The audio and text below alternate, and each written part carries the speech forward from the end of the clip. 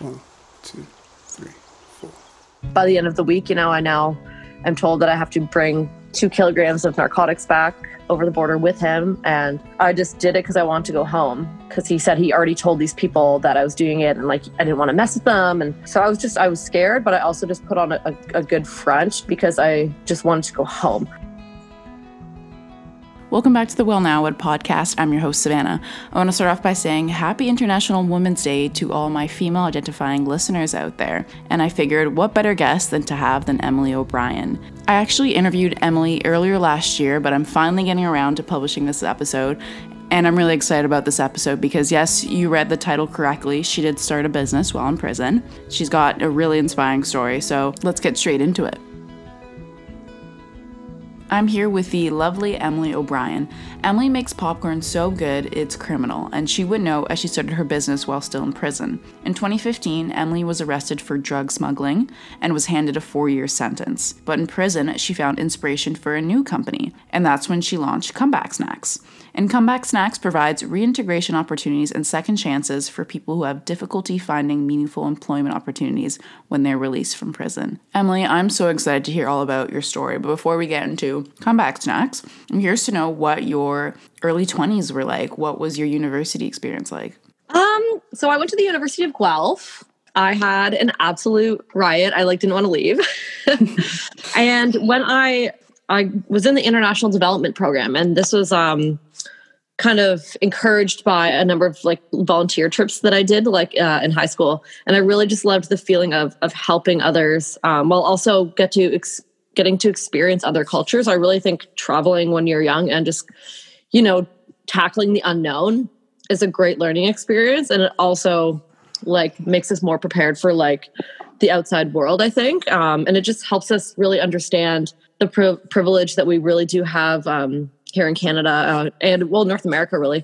And so, yeah, I was I want to work in international development. I want to work with nonprofits. I just love the energy that I cultivated when I was in these other countries and just seeing how appreciative other people were. So 4 years at Guelph turned into 5 because I always worked. I always had a job. I always just loved being able to pay for things and afford things. And I also liked to have a social life. And I also liked to volunteer. So my university experience was a combination of academia, volunteering, working, and it was awesome. And I organized fundraisers, and so just kind of building my portfolio of skills, not only just my education, really helped me kind of figure out what I was good at, and also helped me be more ready for the job market. Because often when you graduate university, you're okay, now literally what do I do, right?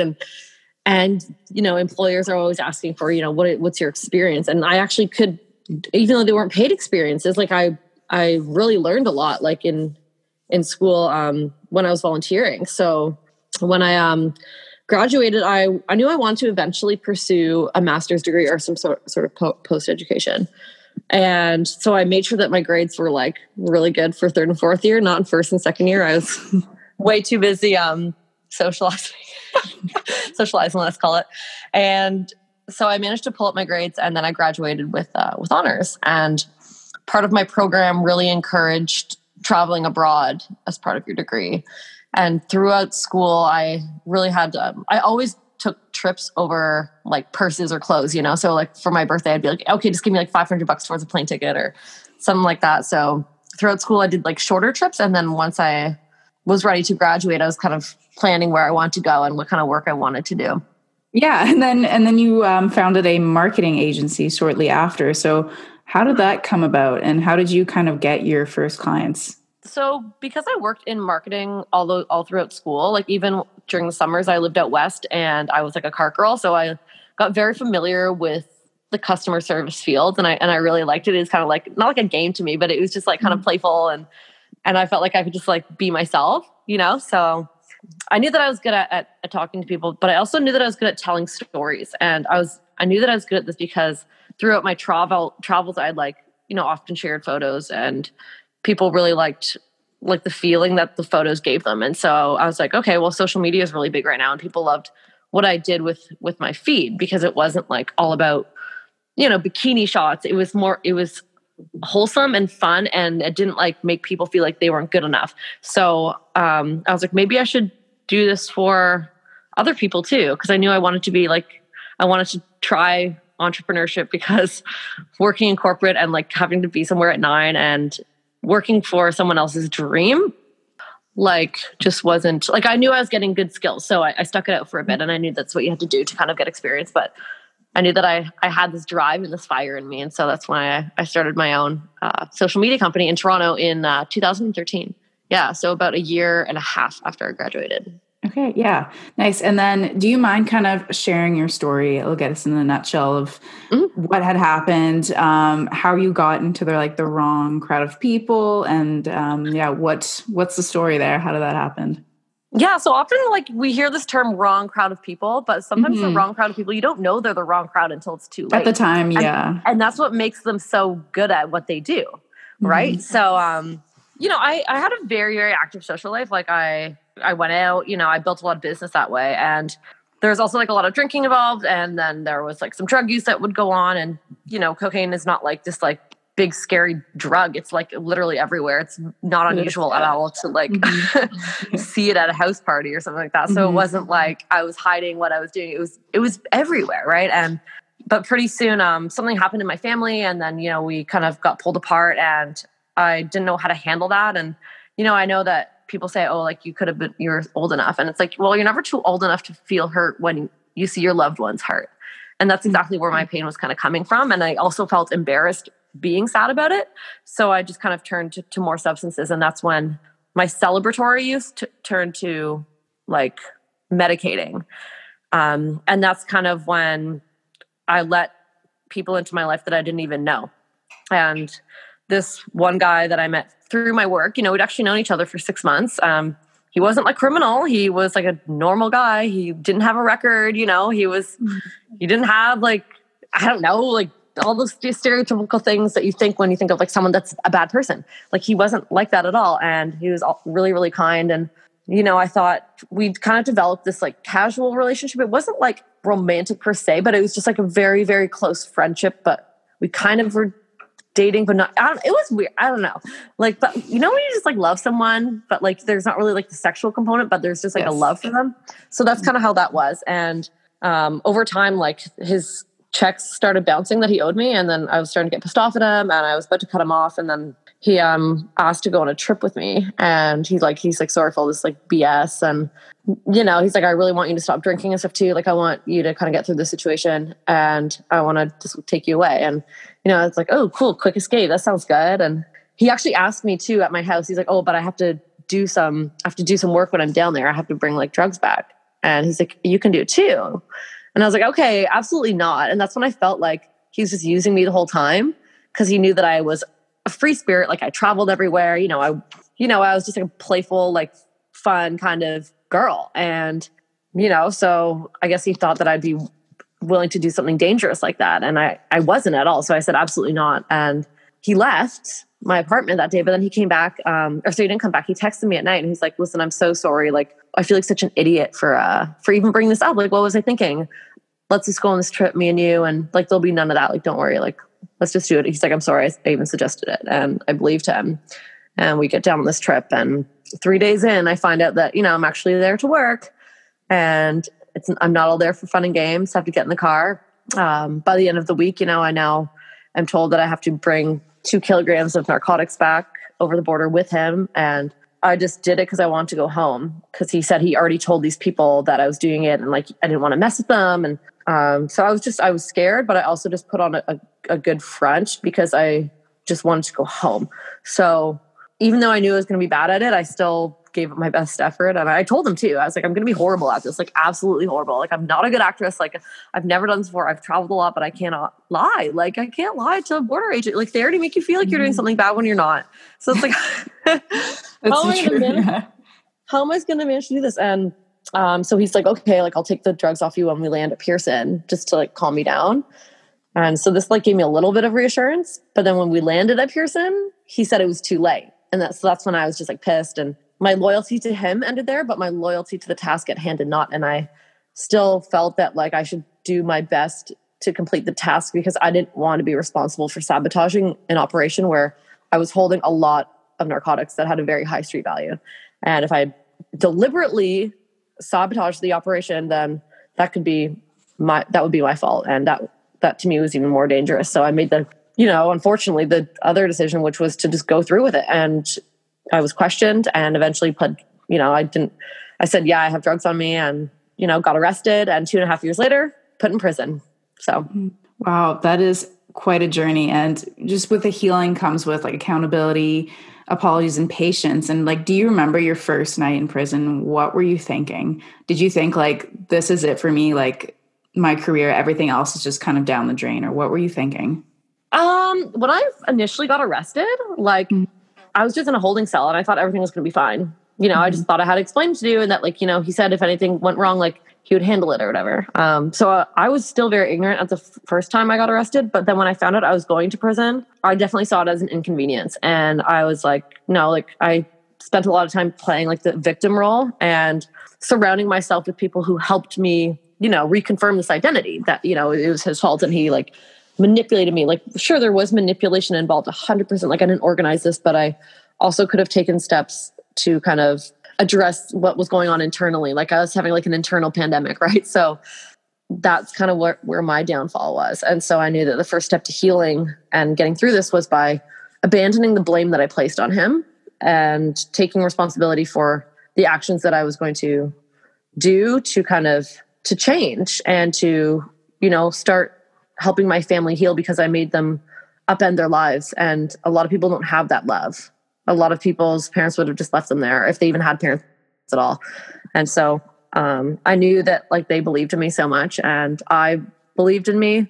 And so when I got to prison, my first night was I was ready. I was kind of excited in a way. I wasn't scared because I knew that if I could go to prison for that, then other people in here must be just like me. And I'm here to learn, and I'm here to heal, and I'm here to be isolated from everything that got me there in the first place. Right. So I was ready to be away from the drinking and the scene. I needed a clean break, and I needed time to just sit and think and to kind of figure out where I was going to go from there. I didn't know where, but that idea came a couple months later. Yeah, I was going to say, so how did you kind of start making the popcorn? Did you have a weekly allowance? Was there a kitchen? Kind of paint me the picture of what was there. Sure. So in women's federal prison, we live in houses. If you're a medium or minimum security inmate, and that's what I was, because I was very low risk. They're this girl's not going anywhere. So, so we lived in a house, and we had a weekly food allowance, and then we also had access to a canteen list. So that had snacks and other things on it, and so I would buy popcorn kernels off the canteen and then season it with different spices off the food menu. And we were kind of all making popcorn one day. It was a Super Bowl thing, and people were making chicken and chip, cupcakes. And then this one girl was making a bowl, and it had lemon pepper and dill on it, a seasoning. And I was this is actually so good. And it was healthier. And I was looking to eat healthy in there because I had struggled with an eating disorder in the past, and I didn't want that to kind of resurface. So I was looking for healthier alternatives, because often when you have an eating disorder and you're bored, that can trigger symptoms, right? So I really didn't want to fall back into that. And so I was oh my God, this is popcorn, and it's good and it's healthy. And I began to think of how popcorn brought people together in prison, food in general did. And it showcased creativity, and it showcased resilience, and it kind of made people forget where they were. And then I began to think about the commercial side, and I was okay, well, I know I'm creative, and I know that I'm not going to let this story ruin the rest of my life. I'm going to let this story shape the rest of my life. And by taking accountability to the story and sharing it, that's when I knew that I could put the popcorn into that narrative and turn it into a social enterprise where I could have a popcorn business. Because I'd had businesses before. I knew that I was good at marketing and sales and social media and PR and all these things. And so I found a friend of mine. He actually helped me build a website while I was still in prison. And we did market research. We looked up other companies and food trends. Just while I was still in prison, I would look up stuff, and he would mail me stuff. And so it was created from the inside out, really. So just the process alone was really interesting to see what you can do when you're in prison. And like, when we think we're so limited, even like right now, it's like, okay, you're never really like that limited. Like you think you are, because you're like, smothered in technology and things all the time. So when these things are taken away, you feel helpless. If you just rely on yourself and like your own creativity and like people around you, you can actually harness some of the most authentic and, I don't know, like just full of substance creativity like you ever have. And that's exactly kind of what I did. And as soon as I got out, I kind of like went full speed ahead and launched it. And now we're kind of like, we're talking with distributors now. Like it started as very small and one pot. And now it's like we ship all over North America. And I hire people that have either been incarcerated or have had problems with, the law in general, or like mental health issues, or... Just popping in to say that if you like this episode, please follow me on Instagram at Well Now What Podcast. And if you have the time, leave a review on Apple Review, and that would really help other people find my podcast. Let's get back to the interview. Drug and substance abuse issues. So it's really about the hiring practices and what we fight for that makes us more than a popcorn company. So right. Yeah. And did you notice, because like the corporate world and like the working industry doesn't really understand that people coming out of prison, there's not much way to prepare them to come back into society. So did you find that there was difficulties for maybe yourself or other people to like find a job afterwards? Yeah, 100%. It wasn't about finding a job. It was about finding the confidence to go and get one. Because a lot of the time when you're in prison, you're just told like how bad of a person you are. All you get is these reports about, your behavior. And like, if you do one little thing wrong, it's like, oh, you get this incident report. It's never like, this is what you're good at. They don't try to help you find skills and help you build your confidence again. And that lack of support and confidence building and showcasing of skills and highlighting of skills is really what's needed. And then from like an employer standpoint, there needs to be more employers that kind of see that and look past former transgressions, because often people that go through very adverse situations are often can be often the strongest employees. Mm-hmm. So how do you think we should kind of change that mindset? And there seems to be like a fixed mindset of what like a former convict should be. And so if we're able to like kind of change that conversation, and maybe there'd be more opportunities. So what would you think are like the best bets or next steps that we should do for the working industry side? I think from an HR standpoint, I think there needs to be less blanket policies. Obviously some companies are going to have very, I would say, like pretty particular like jobs where, it just doesn't fit, and that's okay. But I think the most companies, they just don't hire anyone with a record, right? So they're not really willing to give anyone a chance, or they're not willing to give them jobs that are higher than minimum wage. So I don't know about you, but like, I don't feel very good when all I work is all I get is like, I'm treated like I'm the minimum value, right? So even at Comeback Snacks, like we pay a fair wage, because often a lot of times people in prison, it's because of financial reasons. So if we want to help rebuild their life, we have to help pay them something more where they can like, make back the money that they spent on lawyers because they were out of work, for childcare when they're in prison, all these costs that have accumulated over time.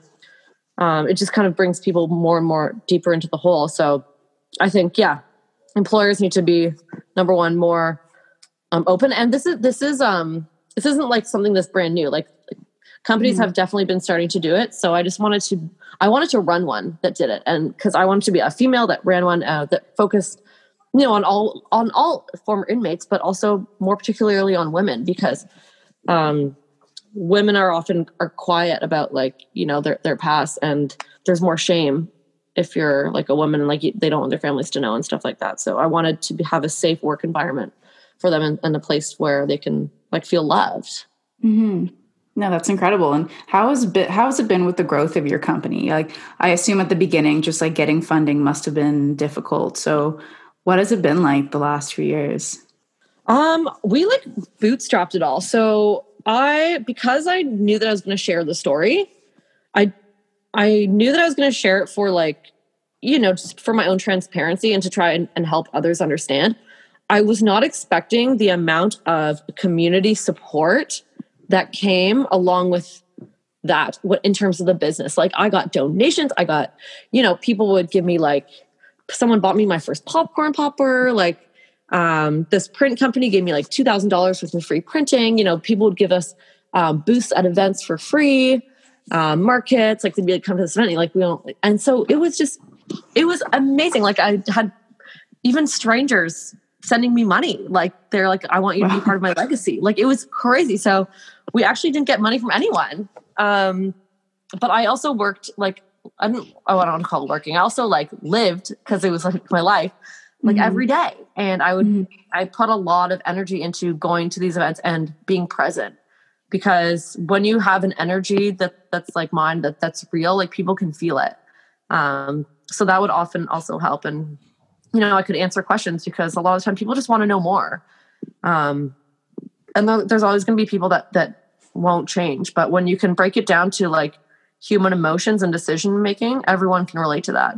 So it's all just about breaking it down. It's not about being a criminal and going to prison. It's all about how we really make decisions and what we do when we are in distress and in despair. Yeah, totally. So you've built such a big community now. And do you think it's your community that makes you stand out against all the other like snack companies out there? I think it's the community. Yeah. And then like the work that we've done, you know, it's not just about the popcorn. It's more about like, teaching people skills, you know, working with other nonprofits, working with organizations that work with prisons. So we are just affiliated with like hundreds and hundreds of organizations. Right. And it's just so interesting to see how many areas this kind of situation can actually relate to, you know, which is awesome. It can relate to like, you know, parenting, right? It can relate to like faith. It can relate to mental illness. It can relate to entrepreneurship. It can relate to women in business. It can relate to stigma, right? Like the list goes on and on. So just being present at all those places and never like, you know, I always try to find common ground within an organization. And I usually say yes, because there's always a way to make it relatable. And yeah, what would be your biggest challenge now as a female entrepreneur? Oh my gosh, time. I wish there was more of it. Yeah, I feel like you're always running around. You've got so much going on. Like, what do you usually do day to day? I'm usually in my car doing deliveries, booking meetings, talking to lovely people like yourself and helping to build the community and share the message. So no one day is the same. And that's what I love. It's like the randomness of my life that just keeps me going. Like I'll never be stagnant until I'm like 6 feet under. So I just think like, it's like positive volatility, you know, it's like, it's good because it's so exciting. And I meet so many people all the time. And when I can see someone like actually understand the similarities between my life and theirs, that's when you're like creating change. Right. So, you know, no one ever thinks like they would ever go to like prison, but people can relate to making terrible decisions under times of uncertainty. So yeah. And I've noticed that you guys have recently rebranded your snacks like with a new website, new name and everything. So why the change? Why the rebrand? Well, we started out as Cons and Kernels. And the reason that we had that name was because I did a survey with the inmates. So I really got them involved in this project. And I was kind of like using my university skills, right? I was using my research skills. I was like I was conducting a survey and like telling, you know what I mean? So getting this data. And then, like I just, after the first year, I was like, okay, Cons and Kernels it kind of alienates people. Like that was good. It was fun in the beginning, but now we're so much more than that. And it's hard to be relatable when you alienate yourself as a brand. So I thought, me and my business partner, we kind of debated and we're like, well, where are we right now? It's like, well, and people started calling me the comeback kid and, you know, Toronto Sun, comeback kid. And we're like, why don't we call it Comeback Snacks? Cause like we proved it. You know, the best way to eradicate stigma is honestly through proof. So that's kind of why we made the name change and just to help people or like people that wanted to work with us, like I want them to know that they're more than just a con with some kernels, you know? So, and I didn't want to like perpetuate any negative stereotypes too. So it's kind of like those reasons. Of course. And it just has a great ring to it. It does. I love the name and I love the new branding. It's really nice. It really stands out. Thanks. And I just had a last question. So if someone were at rock bottom, let's say, and what are some things that you would suggest that they should change to have a better life, or what message would you have for them Obviously, it takes time, and that's I'm gonna read my comeback acrostic poem. Ooh, please do. Number 1 is you have to commit to what you're doing, commit to change. Number 2 is take ownership. So stop playing the blame game. I know it's like everywhere these days. Like, all you see, like sometimes we think all we see is like people complaining and how this is, and that isn't fair. But there are circumstances where yes, some things aren't fair and things aren't right, but we still have to take ownership of our own actions. Be a good moral person, be true to your word and never stop. And the E is educate. So help others learn and learn yourself, like keep an open mind. B is believe in yourself and the ability of others. The A is accountability. So that kind of goes with taking ownership. And C is courage.